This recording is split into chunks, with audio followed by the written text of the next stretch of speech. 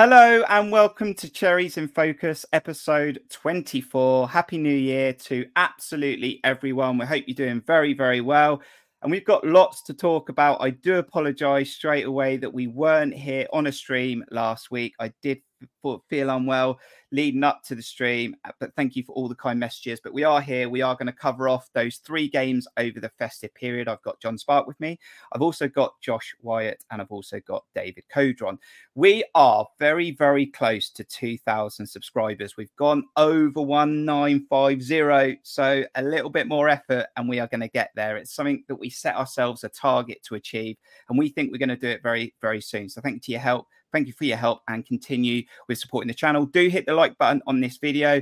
And of course, the interactive chat is open. So do say hello wherever you are in the world. And do tell us your favourite moment of 2023 for AFC Bournemouth. It can be absolutely anything. It doesn't have to be just a goal. Absolutely anything. John Spark, Merry Christmas. Happy New Year. How are you? What's your favourite moment of 2023? Yeah, thanks. Happy New Year to everyone else as well, and Merry Christmas. As we, I suppose, doing it all in one this video feels like a while since we've done one of these, doesn't it? Yeah, I suppose moment of 2023. I suppose it is quite sort of like recency bias, but Dom Solanke's hat-trick header against Nottingham Forest is probably the one that comes to mind. That's my third visit in a row to Nottingham Forest Stadium, third win in a row, third time we've come from behind to win there in a row.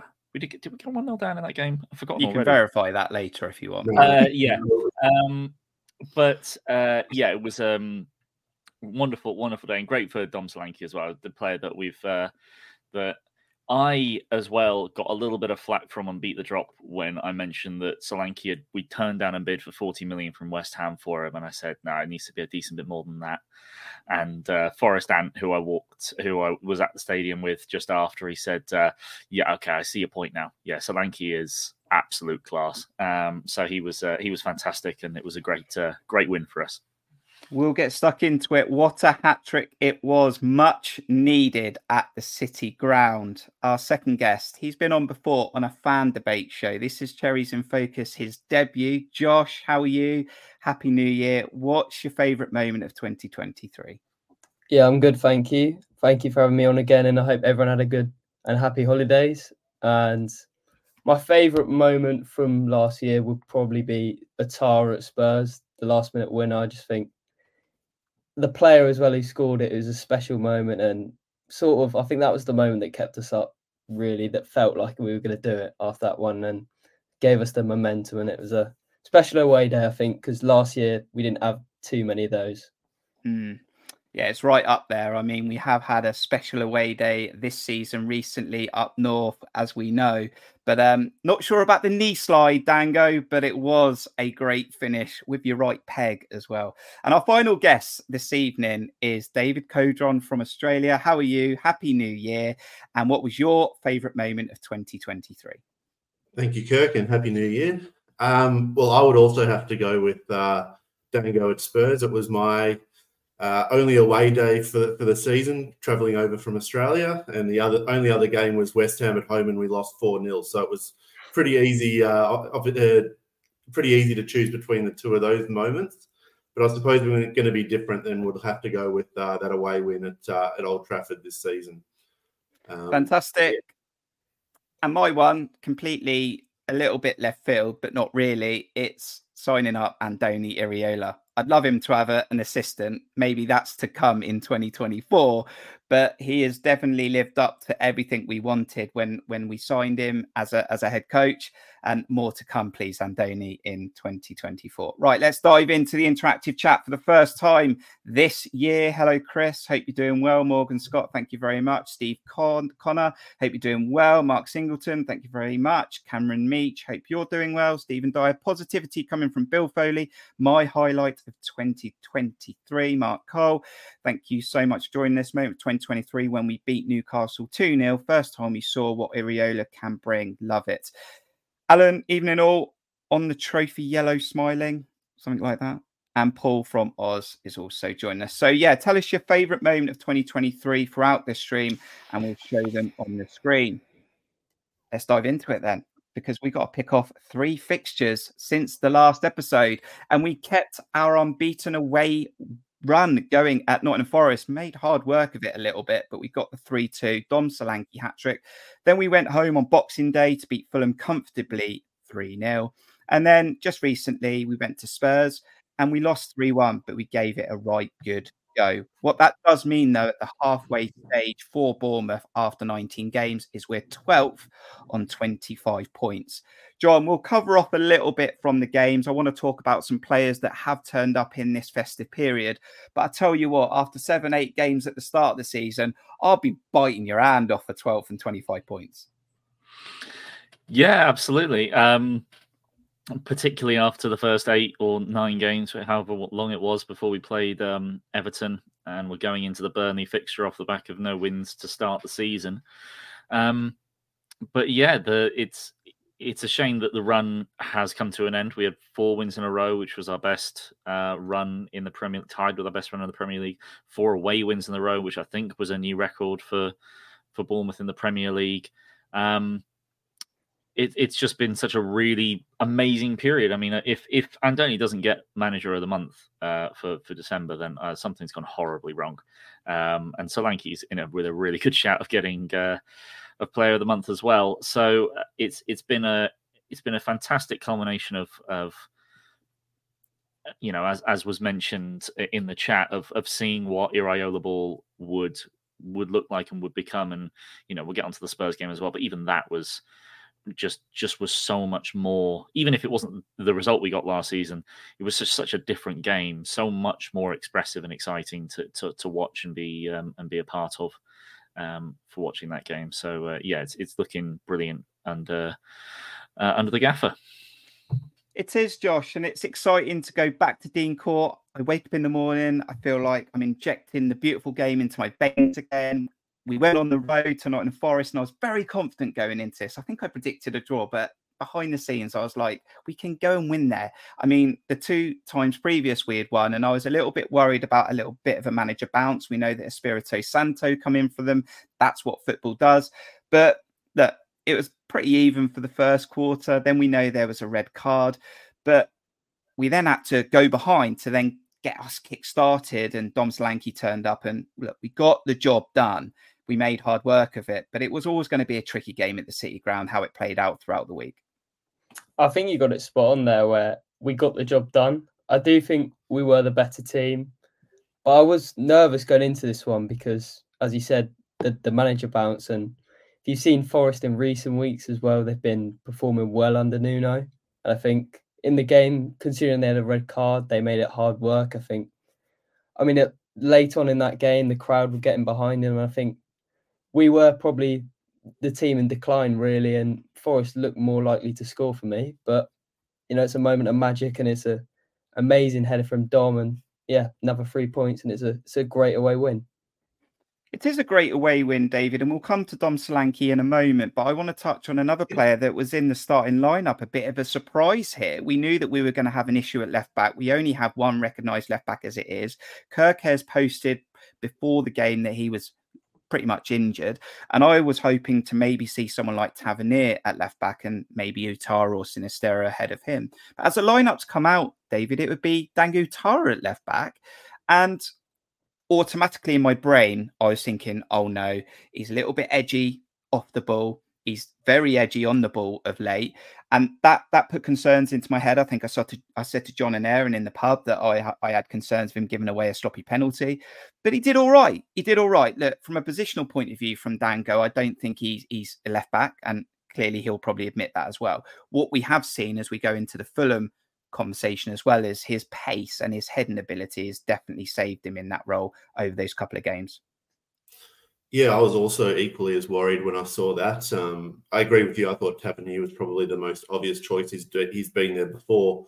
And also left-footed, which Andoni likes to have where possible, to have the correct foot on the correct side when talking about fullbacks. But yeah, very pleasantly surprised from my perspective, both from his defensive capabilities. Obviously, agreed that his positional naivety at times was questionable, but as you said, his pace got him out of trouble. Admittedly, against teams in and around us, so he wasn't up against world-class attackers. But yeah, he did the job as well as can be hoped for, and also really enjoyed his forward play and his ability to overlap and get in and advance behind the opposition defence. And maybe on another day and in later games, I think he had some really good crosses and provided some really good opportunities for our strikers or attackers, who unfortunately just didn't put them away. Yeah, and Josh, coming back to you, just look at Dango Ouattara's heat map against Nottingham Forest and his overall performance, 7.9 on SofaScore. Someone in the chat said, what a clearance off the line. Was it going in, Josh? I'm not sure it was going in. However, is Dango to know that? I think it might have been sneaking in. I think it was going to hit the post. But depends what camera angle, I think. Yeah, I think it was curling. It was definitely curling. But no, I mean, he said it with his positional awareness. Maybe he gets caught sometimes a bit flat-footed, but I mean, his pace is brilliant coming back, and he was strong in a tackle and he was strong in the air, and I think he defended really well. But I agree where I actually thought he looked most threatening in a Bournemouth shirt attacking recently, especially against Fulham. I think on the overlap he looked a bit more confident. I think just little pieces of skill which we wouldn't really see Dango Ouattara do. His pace on the attack as well is brilliant, and he is a good crosser of the ball. Sometimes maybe his eyes and his feet don't work together, but I mean, if he can keep confident and Donny keeps making him a better fullback, he could really push on and be a good addition in this side, I think. Yeah, John, it was almost Dango Ouattara who put the ball in the box for our first goal at the City Ground, but it would end up coming back out to Senesi, who would put a decent ball in. Now, it's taken Dom Solanke nearly 50 games to score a header, and then he scores 2 in one game, and he is becoming a really fantastic striker. Look, I had doubts about Dom Solanke before we got relegated. He wasn't a striker that wanted to be really ambitious in front of goal. He would rather get assists, and then in the Championship in the first season, he got 15 goals and he was hitting shots down the goalkeeper's throat. And then he really come alive in that second Championship season. He was finding angles. He was being more selfish. Then last season, he had to do a bit of a role at times under 2 different head coaches. And now, and I'm happy to admit it, I think we're really seeing an all-round striker, and you don't have many of them in the Premier League. No, he's the complete striker. There's no doubt about that for me. And I did feel he's been on the road to that for the last sort of 3 seasons, really. But what you've sort of got in terms of, last season he was asked to do a very, as you said, a very different role, an incredibly defensive role, not really able to, well, he wasn't really given many chances last season. He was, I think, throughout all of the last sort of 3 years, he's been roughly online with his XG, with a slight underperformance in each season, really, by maybe half a goal. But this year, he's found that confidence. I mean, that helps a lot by scoring the first goal of our season at home to West Ham. So it gives him a great footing to build on from there. But he's just got that confidence. He's being told to play very central, but he's also, what I feel has helped him a lot more recently, is having a player that's a lot closer to him and supporting him better. Obviously, it's been Kluivert in sort of more recent games, but Billing does a decent job of that generally. But yeah, it's just a case of, I mean, he said himself a little while I think after the Nottingham Forest, he said, "Feed me and I'll score." And that's just the confidence that he's going into games like right now. And he's still going to miss the odd few chances. Heck, the player that missed the most big chances last season was Haaland. You keep giving chances. He's going to miss the odd one, and obviously we'll come to Spurs. He missed a really good header that he should have scored right at the start of the Spurs game. He completely messed it up. So he's still got a lot to work on with his headering. But those 2 against Forest were were amazing. Two very different styles of headers as well. One, a guiding sort of a beautiful cross from Senesi, just guiding that up and over the keeper. And then the third one, having to get so much power into it. Admittedly, terrible marking from Forrest. He was completely unmarked for a free header, but to get it from essentially where he was near the penalty spot into that top corner, where even if the keeper getting a hand on it couldn't keep it out. Yeah, absolutely fantastic. And the second one, to be fair, is just showing the kind of confidence that he's got at the moment. Very similar to his West Ham goal. He's just the first one to move at the moment. He's got that killer instinct right now to make the first move. And that's already got him a few goals this season. And it'll get him several more before we finish the year, I reckon. And David, something happened on Boxing Day. There was a great vibe inside Dean Court, and we were taking on Fulham. And we always have a good vibe against Fulham as well. We've got a pretty good record against them.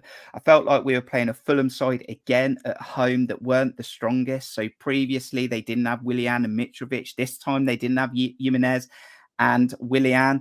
And I felt like you get a Fulham, and I don't think they were going to trouble us, and they didn't really. But in that second half, talking about Dom Slanke again, we got a thing called a penalty. David, I had to look it up just to see what it is, and it explains that there's a round thing in the box that you put the ball on, get 12 yards, you ultimately get a free shot. It took 609 days since the last one. It wasn't the last one that Dom Slanke took against Fulham in the Championship, because he had one at Swansea, but he did have a penalty against Fulham in the Championship down the North Stand end.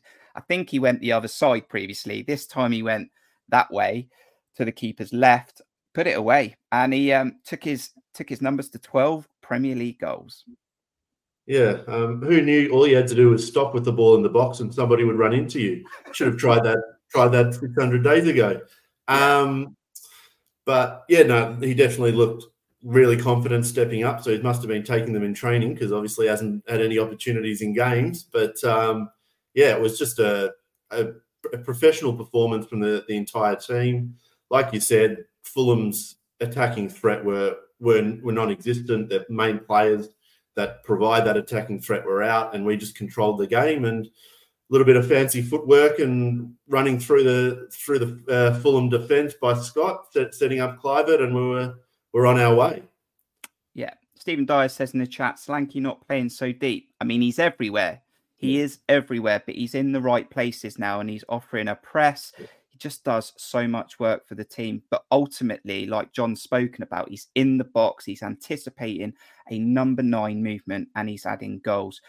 Josh, that Fulham game, though, at 0-0, we needed something special to unlock that defence of Fulham, break them down, and then we could start to add more goals. And it come from a player that's showed promise. He come into the club on a big money from Bristol City. He had to come in where there was injuries, play a deeper role. And funnily enough, he's got himself fit. And guess what? He's got to play a deeper role again, because we've got injuries at centre defensive midfielder. But he was the driving force to then get an assist for Justin Kluivert, who took his goal just about. David might disagree, but he took his goal just about. It went under the goalkeeper. Alex Scott, what a guy, what a drive. That's what he's got in the locker. I do want him to play higher up when we've got more players fit, and we've got Tyler Adams and Lewis Cook fully fit. I do want to see Alex Scott potentially in that number 8 or number 10, because he's the one that can play between the lines. He's the one that can really unnerve defensive teams. And he was the player that drove through that midfield of Fulham and got the assist for Justin Kluivert. Yeah, and that's why we signed Alex Scott, isn't it? That press resistance, the fancy footwork, the Guernsey Grealish, if you will. And I thought what was big about that for a player of his age as well, because he did something similar at Forest, and he gave the ball away for a first Forest goal as well. He's made a mistake, and then the week after he's taken the ball from almost his own half into the box, and he's had the composure as well to give the ball to Kluivert. I mean, we saw him obviously at Spurs as well in more of an 8 role when he come on for Christie, and he scored 2 goals, if you will, one without VAR. But you know, if we can keep him fit, and maybe we do push him in a more 8 role. I mean, some people have been asking for him in the number 10 role as well. But you know, he's 20 years old. I mean, the potential on him must be big. Yeah, massive. John, he's going to be a big time player for us. And I said, Steve made a good point a few episodes ago. He says, look, we all want Alex Scott in this side, but the way we were playing at the time, how'd you squeeze him in? I mean, you squeeze him in. I mean, this player's got to be put on the team sheet and you build it around him. And the likes of Solanke, and you might have Sabani, you got that spine, and then you build the team around it. Yeah, to a point, but he's 20. Like, let's just hold off for a minute, because we do have, Cook in sparkling form. We've got Christie playing, I don't know what kind of player I'd assign to his role. The guy that never stops. He's, little Energizer Bunny that goes around, but real quality to go with it, and providing some really nice passing from sort of deeper positions than he was taking up as a number 10. And as was quite rightly pointed out by Josh, he messed up for Forest's first goal. Totally unnecessary. Could have played a pass, tried to play it past the only striker that was anywhere near him. And in the end, we conceded when we should never have really looked like doing so from that position. So he's still young. He's still going to make mistakes. But he's, very, very intelligent player. And has got all the qualities to go big in the. I mean, he's played basically everywhere in midfield for Bristol before he came to us, and we've obviously played him now as a 6 and an 8. He could play as the 10. But I do feel as though that Fulham game was probably one of the best Bournemouth. Actually, no, that's weird. It wasn't one of the best performances from Bournemouth, because I actually don't think we played that well. It was just the most comfortable victory I've ever seen us possibly in the Premier League. It was, yes, Fulham didn't offer much. I do think that their striker actually was one of the most difficult for our defenders to handle. He did really well at holding the ball up, but Fulham just couldn't get into our third and keep the ball for very long. Never looked like scoring, and it was the most comfortable victory I've ever seen us produce. And it was, obviously a little bit of shine put on the end with Cini's goal that we have to mention as well, which was a glorious strike. It was just a really pleasant game to watch for us, and was really enjoyable. It was a good Christmas vibe, I must admit, David. And Sinisterra is a player since Crystal Palace, I think, where he started to really show what he can do. And it was an absolute rocket. The minute it left his foot, it was only going in one place. I don't even know why Leno died for it. I mean, you just see it in, because it was that good. It was a great strike. I don't know where we are with Sinisterra long term, but I am seeing a player, and I don't want to do any disjustice really to Jayden Anthony, because I think he is a fan favourite. I think he's come through the ranks. I've got a lot of time for Jayden Anthony. But when I look at Sinisterra now, as he's developing, and you can really see what the recruitment team saw in him, is a guy that wants to take on a fullback. He wants to play forward, and he has got a weapon in that right foot. Yeah, absolutely. I've been a big fan of Sinisterra back from when he played at Leeds, when he actually did play, because he was injured a lot. Somebody who's got so many weapons, the ability on the ball to manipulate it. His weight of passing, I think, is probably the best of our three main wingers. And the ability to shoot. The amount of times I've seen our players shooting, the ball just rolls along the ground into the goalkeeper's gloves. It's just really nice to see somebody who has got one in the locker that he can put in the top corner. So it's nice to have, and I'm pretty hopeful. I hope that we do keep him. But obviously time will tell and see what happens with that one. What that did mean, Josh, as the full-time whistle went at home against Fulham, was that our form was really, really, really, really good. So let's take a look at the short form guide as that full-time whistle went. And we were the best team in the league, Josh. I mean, if you finish the season now, we're picking up the trophy. But that was 7 unbeaten. That's a joint record for the club. And then I think we were 4 unbeaten away from home. That's a record. And 4 consecutive wins in a row is also a record that I think John's mentioned already in this episode. And what an unbeaten run. What performances we've had, different performances, and it's just been a joy to watch. And this is what most people wanted to see when Bill Foley switched it up. Yeah, I think it has been a joy to watch. And, it's nice going to a football match and having a smile on your face watching them. But I think the thing that I've enjoyed most personally is the players having a smile on their face and seeming really together. I mean, we did have it at the end of last year, but I don't think fans, managers, players have all been together really since Eddie has won. And I think the club just felt like that in this time. And, we really felt like we were just couldn't be beaten at that time. And, you know, someone said in the chat, the build-up for the Sinisterra goal, how good that was. Just some of the football is... We couldn't have asked for much better considering the start of the season. I mean, really poor, but it really seems like it's clicking. And, you know, Spurs were unlucky, but I'm sure we can continue and we'll be fine this year. I mean, it only feels like yesterday, John, in a way, that we were looking at the squad going, is Smith up to it now? Do we have any partnerships? Do we have any leaders? Do we have any sort of cohesion? And now I look at it and go, well, we do have partnerships. We've got Sabani and Senesi that have done really well. We've got a midfield of Christian Cook. Smith looks like he's rolling back the years. You've got Dom Solanke scoring goals like Callum Wilson done, if not better. And it's so weird how a few months and good performances and confidence building can just change like that. And I'm loving it. I know we're not going to win every week, but it's been a great spell for us over Christmas. Yeah, I totally agree. I do. It's interesting because partnerships is something that I know that we've talked about before in terms of that was basically the Eddie blueprint, is that you had partnerships all over the pitch. You had the two strikers, the two centre midfielders, the two fullbacks, and the two sets of outside players. But this team is not necessarily about the partnerships. It's can the players follow the plan? And you know, in the first sort of like first 6 games, it was like, okay, they're learning the plan, and then, you know, it'll come to fruition.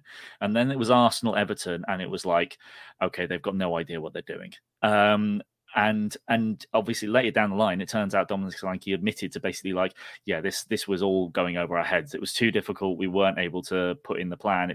And then I do feel like Iraola sort of pulled back a little bit on some of the things, tried to make sure they got more of the basics down, and then the confidence builds after Burnley and the rest of the games. We start getting those wins. And whilst, you know, I think we've had occasional issues with depth, I think generally you can see the strength of the squad coming together with that sort of comfort of everyone knowing their roles, knowing their jobs, being able to implement them.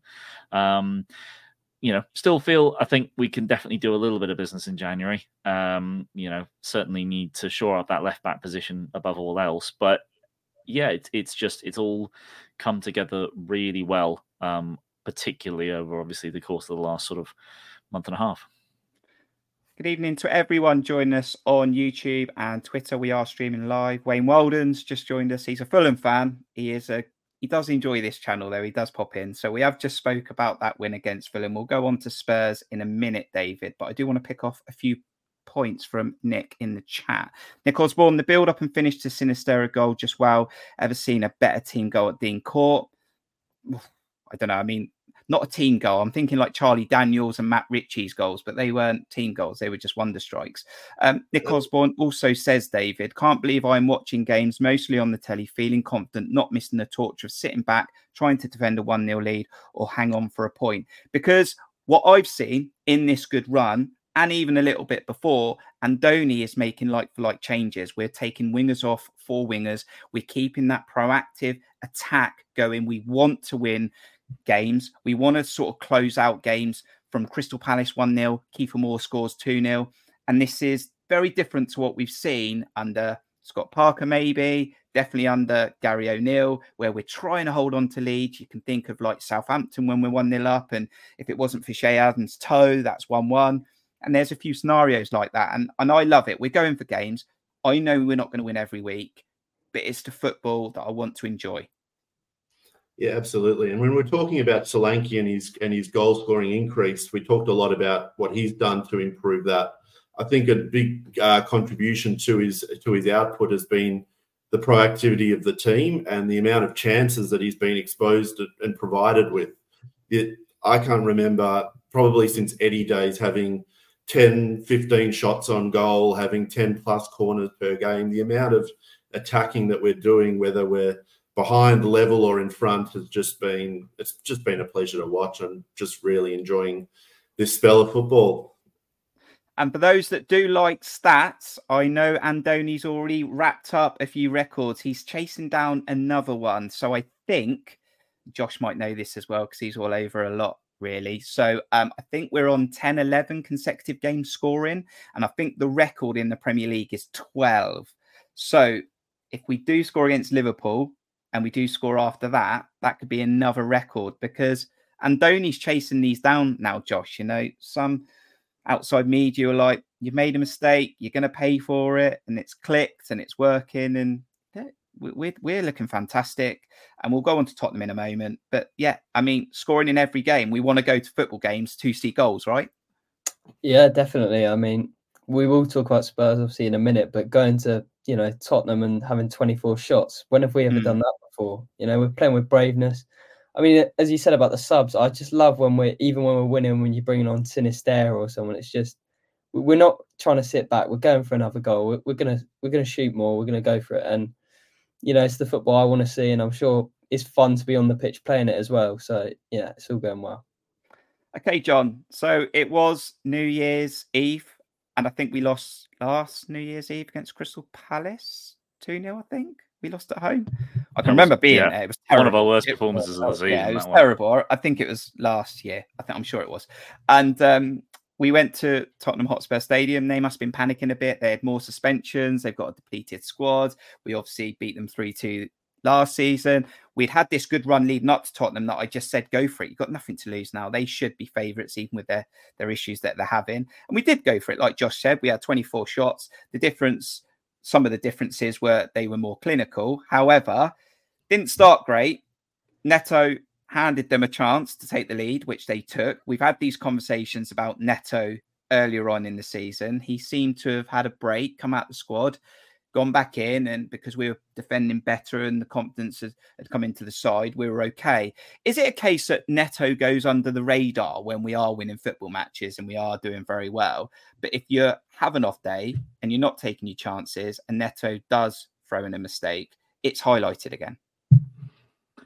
Well, what I would say is that he didn't exactly miss a save that I would expect him to make. In a lot of recent games, I can't think of a mistake that he's made. I would say that it's not about him going under the radar necessarily, because I think he has actually. You go through, going back through our games: Fulham, Forest, United, Palace, Villa, Sheffield United. I can't think of any real mistakes that he's made in any of those games. I mean, he may have messed up passing out the back, maybe against Sheffield United. I didn't really catch most of Palace, but you know, it's not that he's been making mistakes and it's just not noticed. He just hasn't been making any. But that, of course, is not to say that he wouldn't make them again. I do think that last season he very much got away with the fact that he made a lot of mistakes last season, but they never cost us a goal. And that is one of the reasons why everyone was so enamored with Neto and how we all felt that he was such a good goalkeeper and were pleased for him to stay on, is because even when he did make mistakes, we didn't concede.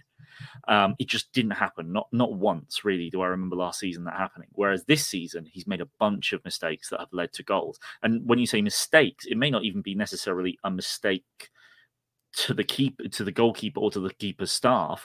It's that he's punched something that we'd all rather he catch, and then there's been a goal. You know what, that happened twice against Everton, and in this game, you know, when it was showing up on Match of the Day, and it was because I was there, I thought he just made a horrible mistake and just completely messed up his clearance. But no, he's trying to pass it to Christie, and if he hits that ball slightly harder or aims it 2 yards to the right, it ends up with Christie. He plays a first-time ball round the corner, and we've beaten 6 of their men in 2 passes. That's the risk reward, and that's what Iraola will have told him to do. I was very frustrated with him when it happened, but looking at it back, I'm just like, you know, that's just as much down to the manager as it is the player. And I spoke to Wolverine on Forest Fan TV in our build up to the Forest game. I said, he asked me about the keeper, and I said, yeah, there's no issues with Neto at the moment, but I guarantee you there will be questions called up against him at some point in the future, because he will make another mistake, and he has. But I do think this one will probably be blown more out of proportion than it needs to. It will be further down the line that if he continues to make that exact same style of mistake, then there are more serious issues, and we need to look at bringing in a more capable ball-playing goalkeeper. But I mean, there was a comment, I can't remember who it was, somewhere in the chat about that we should maybe look at bringing Travers in instead. because he's fed. Oh, there we go. It was Luke Andrews. Bring in Travers because he's fed up with Neto's mistakes. Travers is no better than Neto on the ball. He's going to make the exact same mistake at some point further down the line. So it's just like you've got to sometimes place your keeper's strengths, and sometimes Neto will make those mistakes now and again. And with a pressing team like Tottenham, they were able to capitalize on it. So it's a difficult balance that you have to strike sometimes. Yeah, tough conditions, Josh. You were there at the Tottenham Hotspur Stadium when Neto makes that mistake, and we're in good form, and you sort of like, well, we're playing well, so we're probably going to create lots of chances. But how are you feeling when that first goal goes in? Because it is maybe an uphill battle then. You're on the road. Yeah, I do completely agree with John. I think, when that has gone in, the Spurs crowd are on you, and they're sort of in their rhythm.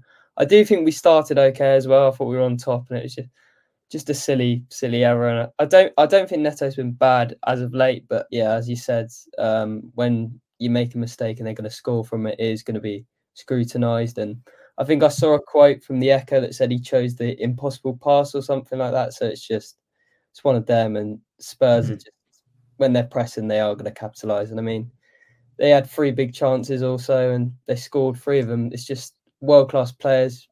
You give the ball away like that, what do you expect, really? But David, it was all about just trying to get something from the fixture. I think there were chances both ends, but we absolutely dominated the shots, not on target, but the shots. Alex Scott, we've already spoken about, has got his Premier League debut goal, or his first goal in the Premier League, and that's great for him on a personal level.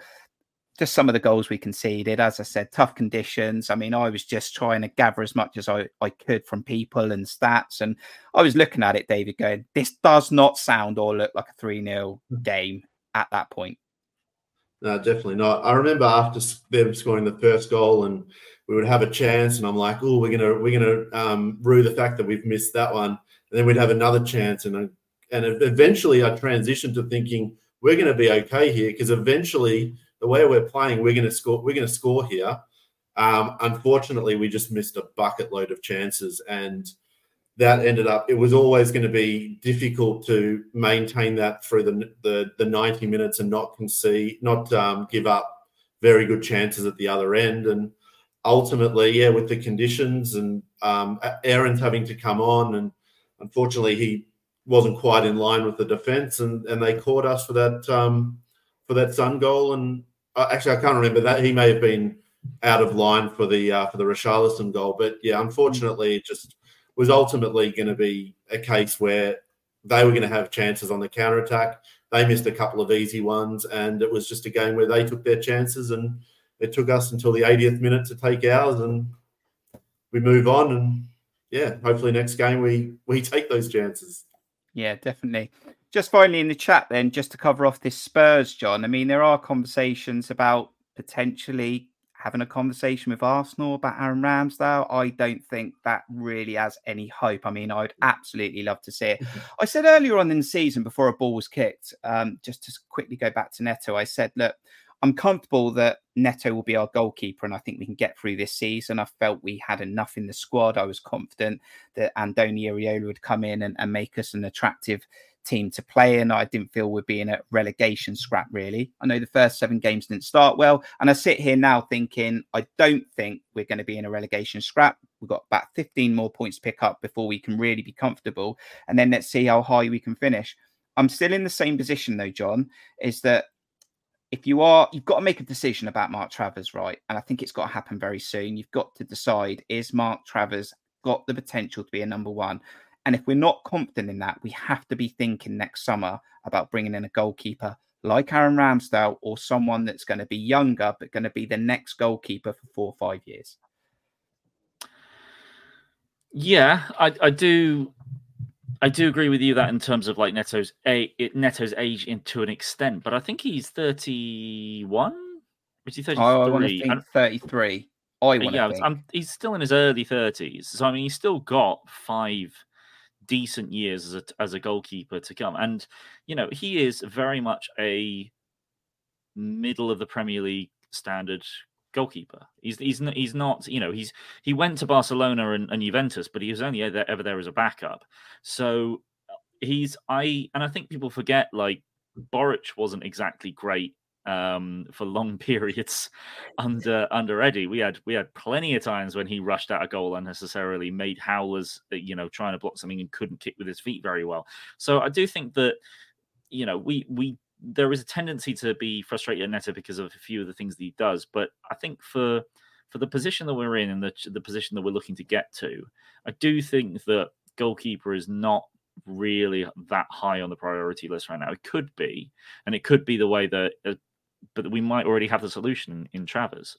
So there's definitely conversation to be had about the goalkeeper position, but it's certainly, I don't feel like it's necessarily one that the management are going to be too concerned about at the moment. But we'll see what that's like and what position we can achieve this season. To finish off the Spurs chat, I do think that that first goal makes a huge difference in the game. It just it's I mean no duh that it changes the game state, but it really does allow Spurs to just play the best of both worlds in their game. They can still press high, they can still have quite a high line, but they've got such venom in the counter attack. But then weirdly, the main reason that we conceded and didn't really capitalize and didn't continue to make more chances was firstly because Ouattara went off. Which is not something I was expecting to say. Aaron's clearly very rusty, miles behind the line for the second goal, and then just completely gets done by very basic movement from Brennan Johnson and doesn't have the pace to get back at him like Ouattara would have been able to do. And then I do find, as much as it's kind of like, it seems to be a set of substitutions for Iraola, he always makes these subs, but Kluivert and Sinisterra going off on this, 65th minute or whatever it was. Christie going off was big as well, but those two were just... Sinisterra and Kluivert were combining so nicely. I thought Kluivert had one of his best games. Sinisterra was fantastic. And, Semenyo did nothing for the most part coming on. He really was quite ineffective. And I've been disappointed with Tavernier over the last couple of games as well. So be careful. Yeah. He's my fave. So be very careful. But I mean, come on. You saw him against Fulham. He really didn't do anything in that game. And he was frustratingly slow on the ball against Spurs. You just got to see 50% of our attacks in those first 30 minutes went down the left-hand side. Tavernier wasn't getting involved much in the game because we weren't getting anything through him. So I do think he needs a rest. And we've got the players to come in for him. So I would like to give him some downtime and hoping he comes in off the bench and makes an impact in later games. Got an assist though, Josh, didn't he? Marcus Tavernier? I'm sure he got an assist. Yeah, he did. I think he did, but I am going to have to tread on eggshells and agree with John. I have to say, Tav has been poor. I thought he was poor at Luton as well for however long that game lasted. And I did think he was poor. And Cine shouldn't have come off as well, I agree. He had some nice runs and good control. I thought he was dangerous. You lot are very brave tonight, talking about Marcus Tavernier like this. To be fair, and I'm going to say this, my boy, like he's a massive Dom Solanke fan, and he goes, "He's my goat." That's what my boy says, and he knows how much I like Tavernier. But he has said, "Dad, Tavernier, he's been a bit off it," and he said that after Fulham. To be fair, but no, I like Tavernier. I think he's very adaptable. I think he's very versatile. I think he gives us lots of options when he's on it. He's on it. I think it takes him a while to get going as well, and then he peaks and troughs potentially. But when he's really on it, I want to see him in the team. But fair comments, what you've said. Let's just go back to an interesting comment in the chat from Mark Singleton. Hey, Kirk, has Steve been kidnapped by Mickey Mouse? So Steve obviously had Christmas in Paris with his family. Steve is back. I think he's arrived back late. Steve is actually going to be on a show on Thursday. So we've got another stream coming up. So we didn't have a stream last week. So, hey, why don't we go for 2 streams this week? So we're going to have a stream on Thursday, 8 p.m. on YouTube and Twitter, UK time. We're going to have an FA Cup special. Steve Hensman will be with me and 2 other AFC Bournemouth fans. So make sure you join us for that. We are currently on Cherries in Focus episode 24. We're coming to the last part of this show where I'm going to ask the guys what they think we need to do in the January transfer window. Do we need to do anything in the January transfer window? But it is a good time for you on YouTube to smash the like button, subscribe, and if you're watching this back on replay, tell us your thoughts in the comments.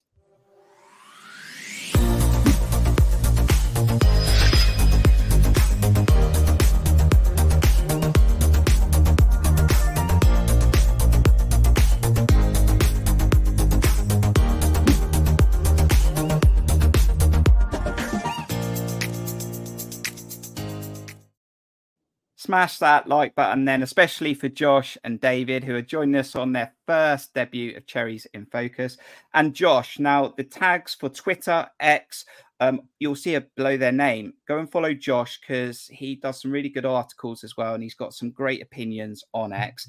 And Josh, I'm sure you're going to have your eyes over AFC Bournemouth in the January transfer window. I think I've read that Bill Foley said we're not going to be that active. It all depends maybe on what goes out. What are you expecting from January? Some small thoughts. We might do some content through this January transfer window, but what's your early thoughts? Yeah, I'm going to be boring and say it depends on outgoings, but no, loans I think would be my ideal one. I think backup left back and bit of competition for Dom. I suppose you could make a case for a midfielder, but that depends on Tyler Adams, and I've got no idea on that. So yeah, probably loans and depends on outgoings for me. Steve will be back for QPR. He's going to the game. Yes, David. Will Lloyd Kelly be a Bournemouth player at the end of this January transfer window? Will Dom Solanke be a Bournemouth player? Of course he will. He's going nowhere. Yeah, I think somebody would have to come in with an extraordinary offer to get Bournemouth to accept a bid for Solanke. So pretty confident he'll still be there. Kelly, I've got no idea about. I haven't really kept up with what the latest that's coming out of the club. Obviously, he's injured at the moment, and there are some clubs circling. So I think he will obviously dictate. And obviously, the injury to Kirkes, whether there is some business done for left back. I think if we have all those two available, and now Dango Ouattara as a third choice left back, I don't think the urgency is there. And I had that exchange with John over Twitter about that a few weeks ago. I missed this. Yeah. Enlighten me. And then I think with striker, I think we'll see what happens with Kiefer Moore, but I think it wouldn't hurt to get a different sort of backup striker in. Maybe go back in for Patson Daka from Leicester and see whether that's something that we can get. But I think those are the only two, and obviously depending on Kelly. And yeah, I mean, I was thinking this about Dango Ouattara, John. I know we've spoken about him in this episode, but although he did well on enthusiasm and he put in some good performances, I was sitting there thinking, has he solved his problem to get more minutes? And has he solved our problem about not having enough left backs? But I think as time goes on, I'm not sure he's a real left back, and he might get caught out over time when that enthusiasm comes down a little bit. But he could probably still do a job there. His pace and his heading ability, as I've said, definitely can add value at left back. But I suppose Bill Foley spent all the money he wanted to do to secure Premier League status last year. I don't think we're in any danger really of going down. So does he splash a lot of cash now? No, I don't think so. And he's gone on record already to say that he thinks it's going to be a quiet window, and said that the door is well and truly bolted for outgoings in terms of our big players. But I'm sure he will be very much considering any options that come in, offers that come in for Kiefer Moore. I believe he's been heavily linked to Cardiff. He turned down Millwall in the summer, and he doesn't really fit in the Bournemouth in what we want from a Bournemouth striker. I do think that, maybe if he was a bit younger, maybe if he was in a bit more form, then he's a really useful option to bring off the bench. But, when he came on against Forest, everyone around me was just sort of like, oh my God, really? We're resorting to this now, are we? He's not got a lot, unfortunately. His credit in the bank has started to run dry amongst Bournemouth fans, I think, unfortunately, which is a shame. But obviously will always be remembered for that goal against Forest in the Championship. But certainly if he goes out, I would expect to see some sort of movement even with the striker. I do like the idea of Semenyo playing as the backup striker, but I think that in the Stoke game, he certainly didn't impress, and his other opportunities to play up as a 9 haven't really shown him too well. So I think I prefer to bring, a genuine competition and something up front. Daka certainly is a much more just run beyond the lines, has the lightning pace to really take advantage of an opposition high line, and could be something a little bit different for certain games, that particularly against big teams that are going to press us high, would have been very interesting against Spurs, actually, I think, if we'd had him. And then I do think a reserve left back, just a loan, 6-month loan as competition, and Kelly would operate more as a centre back. Those are sort of my thoughts. But I do, to just put on Dango Ouattara there at left back as well, I do think he is still a decent option at left back for purely because of his pace. I think one of Spurs' most impressive players for me in that game was Destiny Udogie. There were 2 times that we got in behind, and he comes out of nowhere and just takes it off Solanke's toe. And even if you have someone that's slightly out of position, to have that kind of pace that Ouattara has can get him back. I mean, I haven't really rated Kyle Walker's positioning as a defender for years, but it doesn't really matter because he's the fastest player on the planet and he'll just get back and beat anyone. He doesn't need positioning. He just manages to make it work. I'm not saying Ouattara's as fast as Walker, but it works really nicely for someone at fullback to be able to make that covering, those covering yards. So having said that, I do see him as a third choice and just in emergency circumstances, but it gives him something to help get him out of bad situations. Yeah, Luke Andrew seems to be happy with what we've got to cover left back. David, what I was thinking is if we actually sort of change our minds to actually think that Dango's a left back, then I have concerns that the recruitment team might want to go out and buy another winger. Yeah, we've only got 7 or 8 now. No, I think that's one position that we're well and truly well stocked in. So I don't expect to have any business in there probably for the next few years. Yeah, this one dropped today, Josh, about Reguilón is available on loan. Again, that might be a tough deal to do. I mean, he's all right. He's done all right, and he's played at some top clubs. But yeah, I'm not sure about that one. Again, that might be a tough one to get over the line. Yeah, I did see we were linked, but I don't know. I think there's interest from Serie A or somewhere like that, bigger clubs really. But I like Maatsen. That's the one I'd like from Chelsea if he was available. Just quick, sort of gets forward, really fits the bill. Similar to Kirkes maybe, but I think he's a good player and he'd fit quite well for left back. But Reguilón, if it's depth, I'd take him. But if we can get someone like Maatsen in, I'd much prefer that. Yeah, I think wages might be an issue. Yeah, we'll see.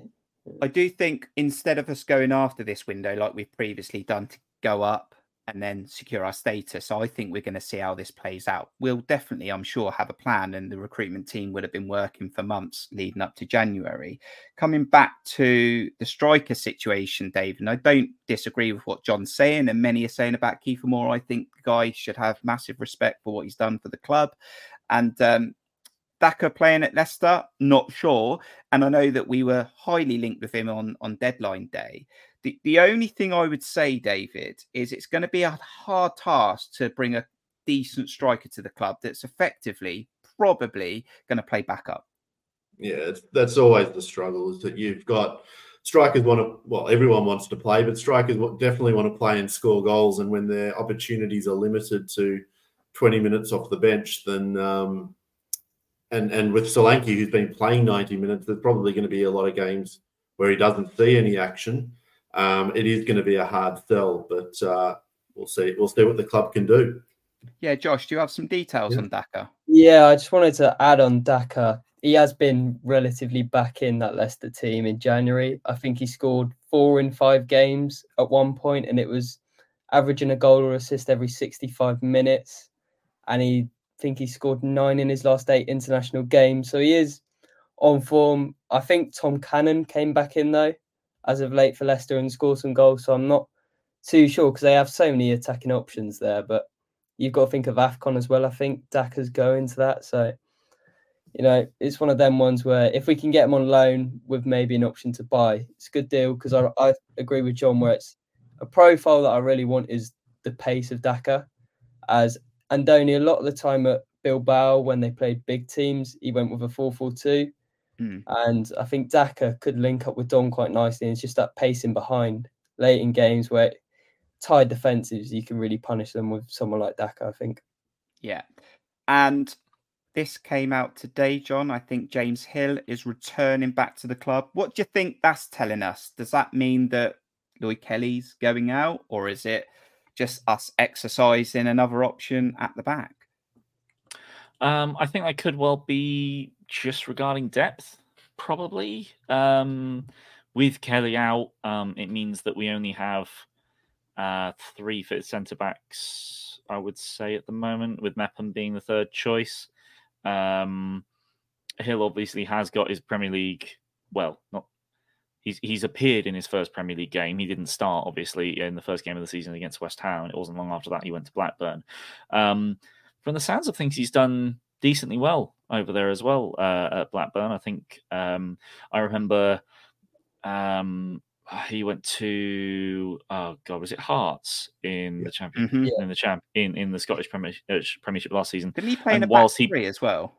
I think he did a bit, but I think it was more so that he really wasn't. It was sort of like his first game. He was like apparently immense for them, and then it was out of sight, out of mind for Bournemouth fans, and didn't realise he was getting a lot of stick from Hearts fans. Right. So I was concerned about his development. If he's not cutting it in the third fourth best team in the Scottish Premiership, which is essentially League One level, is he going to be able to cut it higher up? And if he's doing well in the Championship, then that really suits us, and bodes well.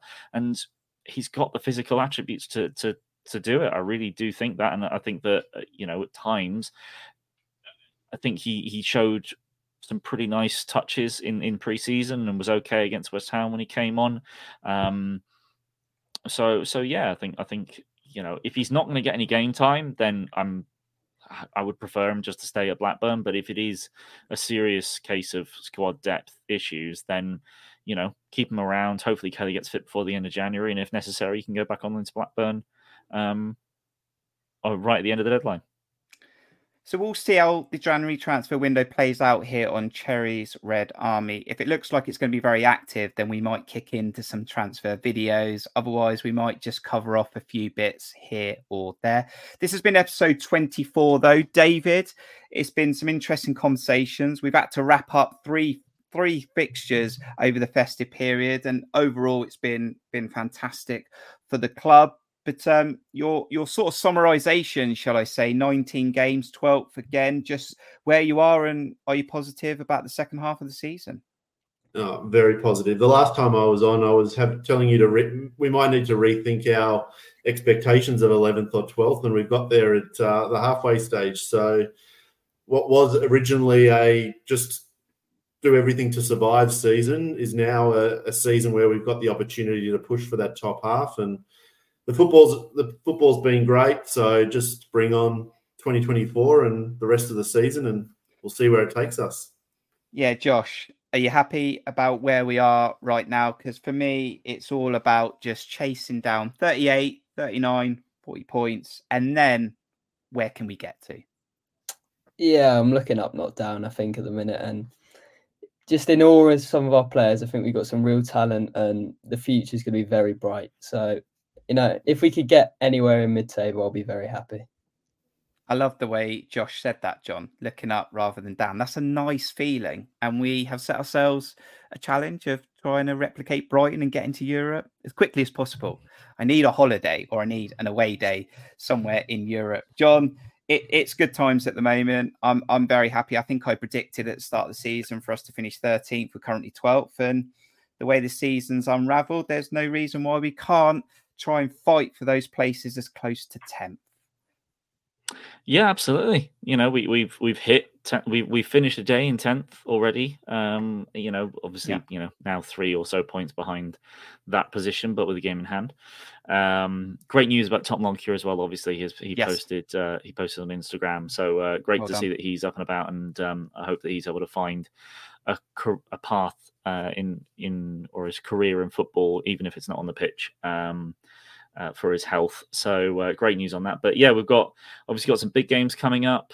You'll be discussing the cup game on Thursday with our second show of the week. But Liverpool, West Ham, Forest, Fulham, definitely some points available in those games, and keep looking onwards and upwards. West Ham midweek again, evening game. Been done again. And it's a rubbish stadium as well. Not like rubbish as it looks. It's just not very football, is it? Running track, yeah. Yeah, absolutely. John, thank you very much. Good to see you again. Great that we're back on the live streams. 2024, first one ticked off. Absolutely. Thanks very much for everyone joining us, and we'll see you for the next one. Josh, thank you for contributing on this one. Hope you've had fun and you've had some really good input. So have a good week. Keep up with everything. Let me know because I'll follow your stuff as well. Yeah, thanks for having me on again, and good luck on the Thursday show, and up the cherries as always. Thank you very much. And David, over in Australia, absolutely loving the cherries, keeping up where you can. I mean, you must lose some sleep, David, on occasions, but you're there, you're getting behind the team. Yeah, every week lose a lot of sleep on the weekends. But yeah, no, it's great to be here. It's always a pleasure to contribute, and thanks for having me. And up the cherries. Yep, and just like David, quick mention to our monthly members. Thank you to anyone who's donated or a monthly member at buymeacoffee.com/cherriesredarmy. Details in the description below if you want to support the channel. But the best thing you can do right now is smash that like button on this video and subscribe as we chase down 2,000. Thank you to John. Thank you to Josh. Thank you to David. If you've watched this back on replay, thank you very much. Thank you to all the fans, wherever you are in the world, who have joined us interactively. Thank you for using the chat. It's been a great stream. First one of 2024. We're back on Thursday to talk about the FA Cup against QPR and a few friends, Asmir Begovic and Steve Cook. Until the next one, we'll see you soon. Up cherries. Up the cherries. Up the cherries.